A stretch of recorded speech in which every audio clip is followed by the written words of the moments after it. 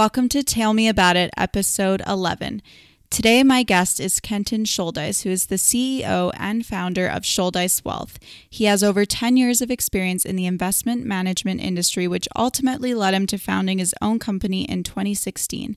Today, we're going to talk all things money and investing, as well as his journey as an entrepreneur. Side note that Kenton and I have actually worked together a couple years ago when I was at a startup firm. So nice to see you again, and thank you for coming on the podcast, Kenton. Thank you for having me. So to get things started, do you want to tell us a little bit about your career before you started your own company and what you were doing before?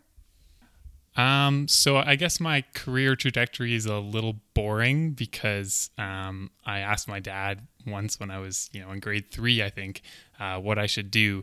And he said, you should go into finance. Just what every third grader wants to hear. I think the story goes that Pogs were cool at that time. And I was the first one to realize that this fad was going to die. And so I started selling my Pogs. And then I sold other people's Pogs on commission.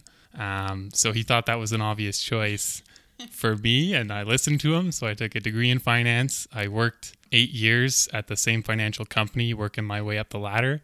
And then I quit about 3.5 years ago, and I started my own firm. I know one of your mottos is that banks are ripping you off. Is that what you learned working in the industry beforehand? Yeah, that line, I sometimes get slack for it from the industry, but it's there because it grabs people's attention. And the reality is, when you look at the size of the banks in Canada, they make up over a third of the market cap on the index. And they make up that much of the index because they're extremely profitable. And they're profitable because they charge a lot of money for their services. So The fact that they're doing so well while the average person struggles, I can't come up with a nicer way of saying what they're doing. So your company, you manage high net worth individuals, correct? Can you dive a little bit into that? Yeah. So just to kind of quantify it, high net worth in the industry is typically $1 million or more of investable assets. So that is actual financial assets in excess of the house, the car, and all that sort of stuff. So these are typically very wealthy people, and that's what I used to do. I used to help those people, but I don't do that anymore. And that was kind of actually the reason why I decided to leave my old firm, is that a lot of high net worth people are very nice people. They donate to charity, they're very fine people, but they don't need help. Certainly they don't need my help. There's lots of firms out there clamoring for that business that are going to serve them just fine. The problem is, if you're a middle class person, you don't have a lot of options. You basically can go into a bank and get sold a mutual fund on commission from some sales rep who, doesn't really know what they're doing, or you can do it yourself. And those aren't great options for most people. And so we kind of thought, well, let's try to, instead of just complaining about this and saying the banks are ripping you off, let's try to change things, right? Let's compete. Let's drive the cost down. Let's do something different. And something that I think everyone should know about Kenton is that he recently wrote a children's book, which is super cool. I briefly took a look at it. So the main purpose is to teach children about saving and investing. Tell us how this idea started and why you did it. Yeah, it's a little different, isn't it? It came about when I was hiking with my brother just this summer, the beginning of the summer, and we were looking at ways to try to get in front of parents with young kids. The reason for that is, as an entrepreneur, we had kind of identified that as our market. Generally, when you have a kid, it's a trigger event in your life where all of a sudden you're thinking, oh, I need a will. How am I going to pay for their education? I don't even have life insurance.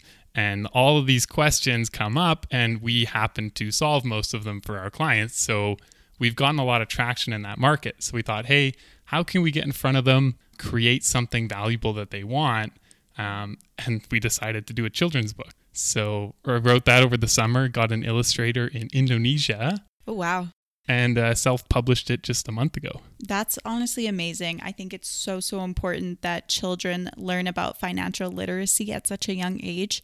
And also high school students should also know about this kind of stuff because at the moment it's not in our curriculum. And yeah, it's super important. So yeah, very cool book. Yeah, it's a bit of a gap in the educational system. That we're not teaching basic financial literacy. I do feel like it would fit just fine in like the math curriculum. You could teach compound interest so people understand investments and the consequences of debt that doesn't get paid off.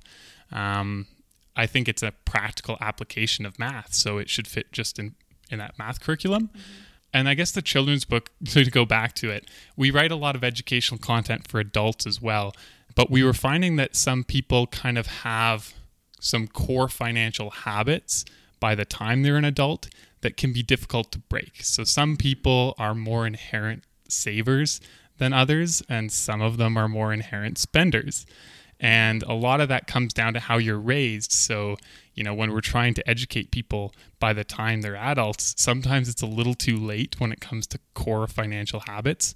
And that's why the book was also useful, is that we can get kids at an early age to just understand the basic concept. Hey, when you get some money, just put it away. Yeah. And the concept with the book is that you have squirrels who have to save nuts for the winter, right? So the concept is simple for kids, but gets the saving idea across. Oh, totally. I mean, nowadays with student loans and whatnot, people don't know how bad interest rates can be after graduation, and they just think, oh, I'll just pay it off nicely after, no big deal. But it's definitely an important thing to learn. Anyways, let's move on. So can you tell us why it's important to invest and how people can get a basic understanding of investing? Well, a basic understanding of investing. I would say that we provide a lot of educational documents ourselves. So if you're looking for that sort of information, you can go on our website and download a free guide that'll go through everything. We also do a lot of educational presentations.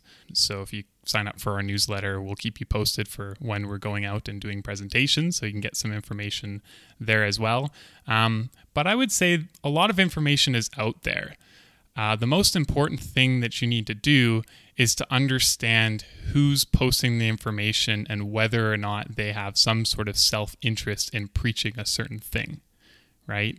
So in most investment management, people are paid to actively pick stocks, right? And so they want to tell you that they can decide whether or not Royal Bank's going to outperform TD or Suncor is going to outperform Imperial, right? And they'll claim that they're able to do that, but the statistics are clearly against them. They are not able to do that. And the only thing that happens to you as an investor is that you're stuck paying higher commissions, trade costs, and management fees. And so sometimes there's lots of information out there, but it's bad information because they're trying to sell you something, so they have a conflict of interest, right? So get the information out there. It's all available, but be critical of whether or not there's some sort of incentive for the person providing the information to bias it. And this might be an obvious answer, but why is it super important to invest rather than just save? So basically, if you're just going to save, you're just putting money away and it's going to sit there in the mattress, doesn't increase in value over time. In fact, it's likely to decrease in purchasing power over time because of inflation. The price of goods and services goes up all the time. And if your money's just sitting in your mattress or just in a bank account where they're not paying a lot of interest these days, your purchasing power erodes. So what you can buy tomorrow is in fact less than what you can buy today if you don't invest. If you do invest, your money should grow much faster than inflation. So it's worth more and it buys more in the future as well. Makes sense. What are your thoughts on mutual funds? Well, that's a word that we typically avoid in my household. It's like a trigger word. I get a little riled up when I hear it. Oh, no. Mostly because it's not that it's a bad idea to pool your investments with other investors and diversify across a bunch of different individual stocks. That's a good idea. The problem with mutual funds is the fees that they charge.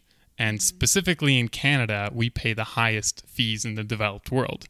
It's around 2.2%. And given that markets will, compound at about 7% per year, I don't want to throw too many numbers at people, so I'll just say this. The fees that you pay in Canada will take away about half of your money over your life. That's insane. Something that a lot of people kind of go back and forth on and want to know is, what's your opinion on renting versus buying? Ooh, the lifetime debate. I would say that as a general rule, if you are planning to stay in the same place for more than 5 years, you're probably better off buying. If you're not sure and you think you might move in less than 5 years, probably rent. And that's just a general rule. It's obviously going to depend on a lot of specifics, but in the absence of knowing the specifics of every listener, that's a good rule to go by.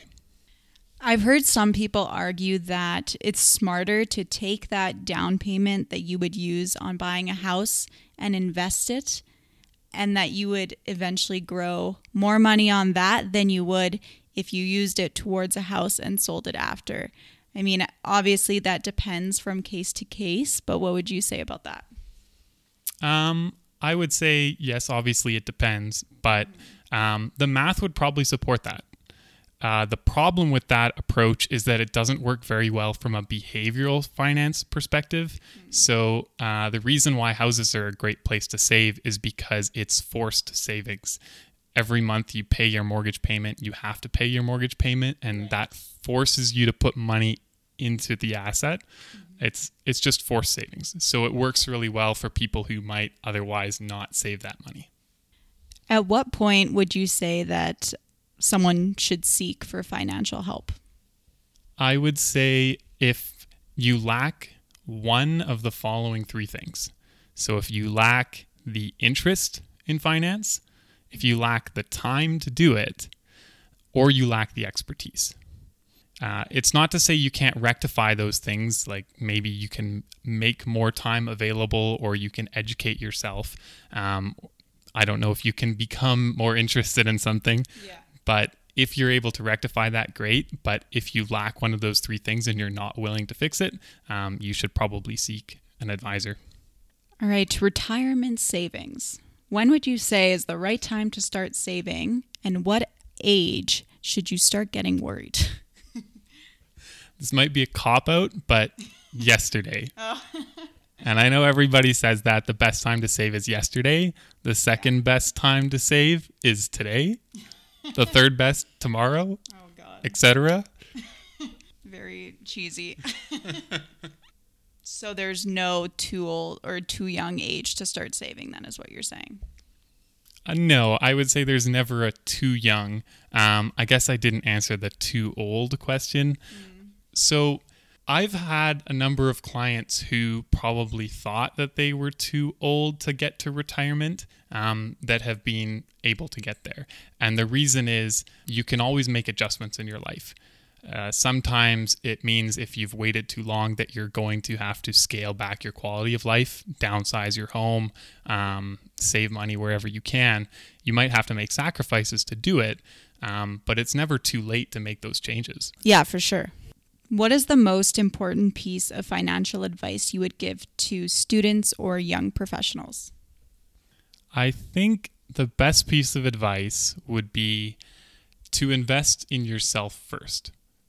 When you're a student or a young professional, you've got 40 plus years of work, salaried work ahead of you, and any way that you can increase that salary is going to help a lot. And that generally means investing in yourself, whether that's higher education, trade school, whatever it is. That's probably the best investment you can make. Yeah, I like that. Do you have any financial myths that really bother you or misconceptions about the industry? So one good common misconception is that investing is like gambling. which is definitely not the case. So in the case of gambling, the odds work against you. Essentially, it's a zero-sum game where the house is taking a cut, and so all of the people that are actually gambling have a net negative rate of return on average.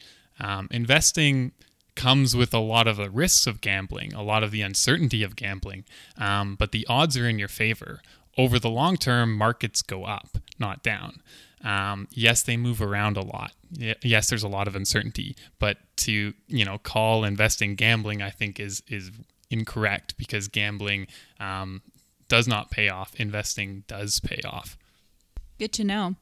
One of the ones that I've commonly heard is that carrying a balance on your credit card is a good thing because then it helps you build credit.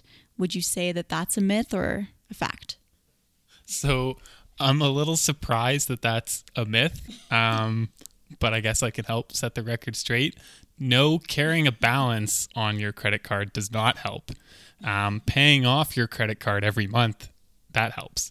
So maybe it's just a confusion for people in that taking out debt and then paying it off without missing any payments is how you build your credit.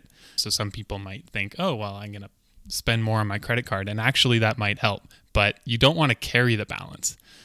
You want to prove your ability to repay.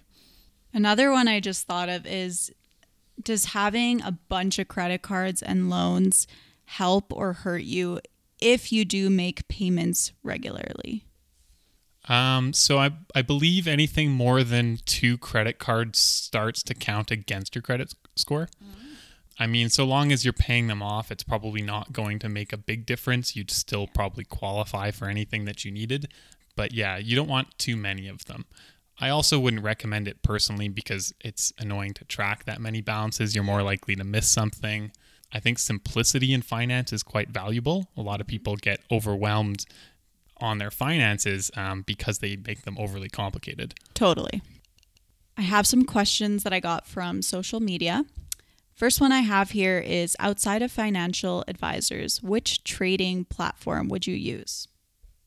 Well, I haven't used any for a little while, so maybe my recommendations will be out of date, but I do like Questrade and Virtual Brokers, or at least I did when I looked into them before. Okay, nice. Next one. Do you like Bitcoin? Oh boy. I might get some hate for this one, but no, I do not like Bitcoin. Primarily because the people who espouse Bitcoin end up with too much exposure to it. So it's not that it's an inherently bad asset to own. It's that the people that own it tend to own way too much of it, and everybody else owns none. And so this kind of is actually a problem of diversification. So I get that same question on things like real estate as well. Is a rental property a good investment? Again, it's bad because a lot of people that have rental properties have tons of rental properties. It's the only investment they have. Mm-hmm. And the problem is simply diversification. If you only own one thing, like Bitcoin, one headline can wipe out your investments. If you only own rental properties, then rising interest rates or a downturn, let's say in oil and gas when your rentals are in Calgary, can wipe you out as well. And so it's just a problem of overexposure. And Bitcoin tends to be one of those things that people are overexposed. Well, millennials, there's your answer about Bitcoin. What is the most annoying reason you hear when people say that they can't save any money? Well, I have some sympathy for people who can't save money, because a lot of people are really struggling out there, and it's not as easy as, an upper middle class white man like myself might think. So I have sympathy. I would say start small, even if it's only $5, a month. I know that seems inconsequential and it's not going to get you to retirement, but it's a good habit to get into, is to just consistently put money away, even if it's a little. So yeah, try your best, put money away.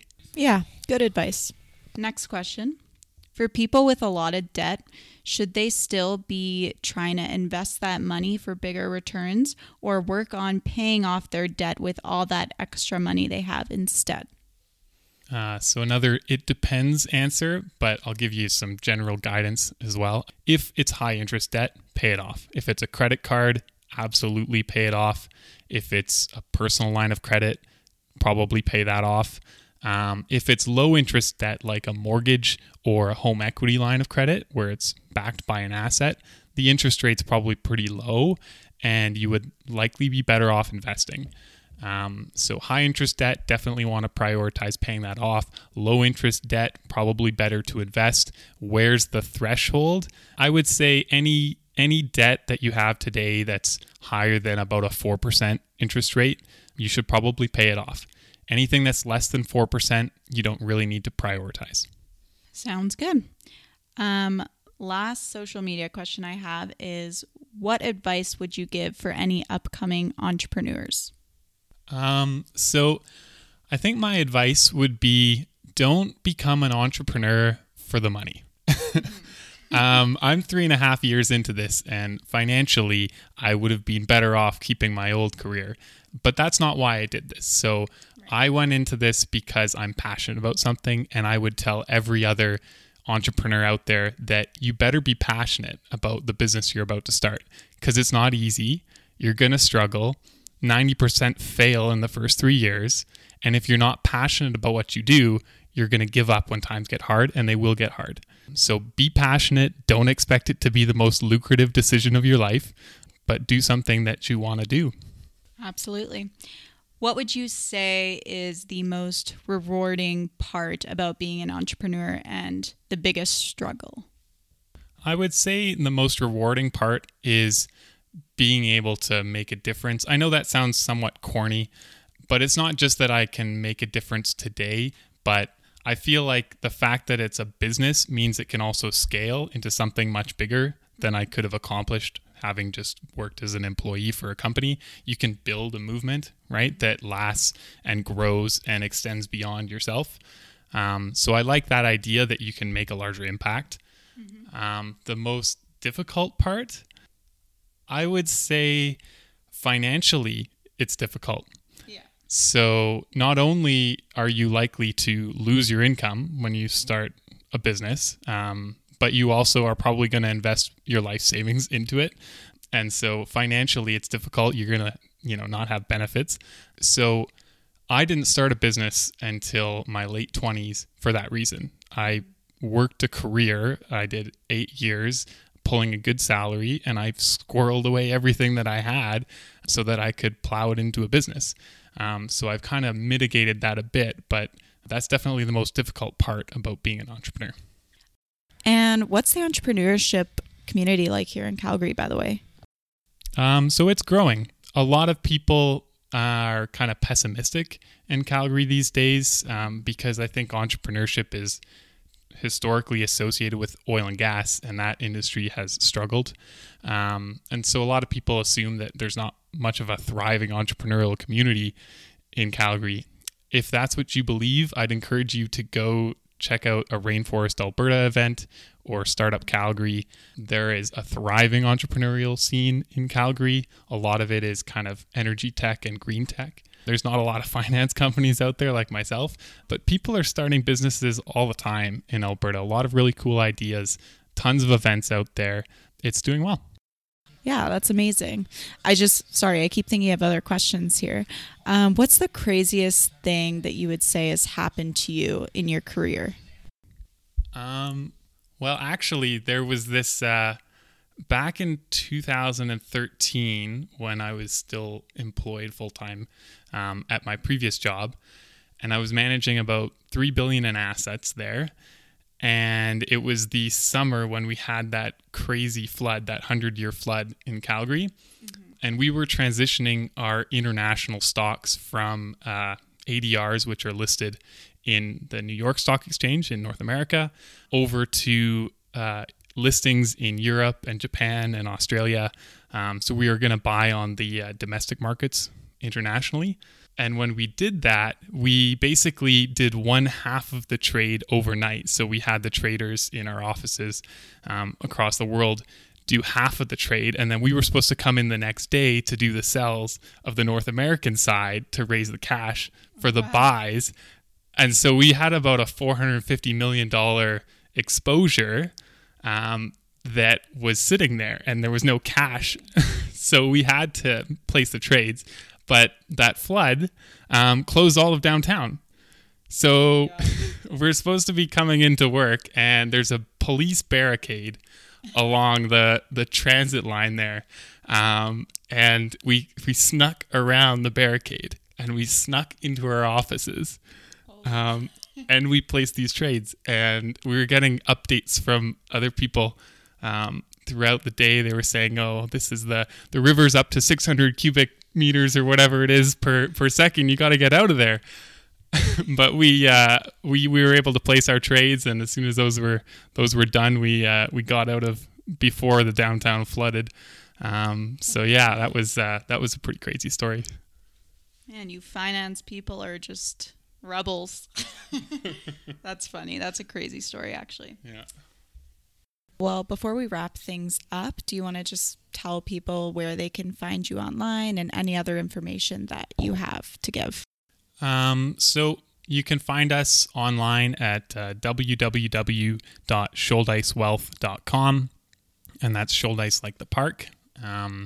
And you can also find us on social media. We're on every platform. So Twitter, Facebook, LinkedIn, Instagram, all of that. Awesome. Well, thanks again for coming on the podcast. It was fun. Thank you for having me.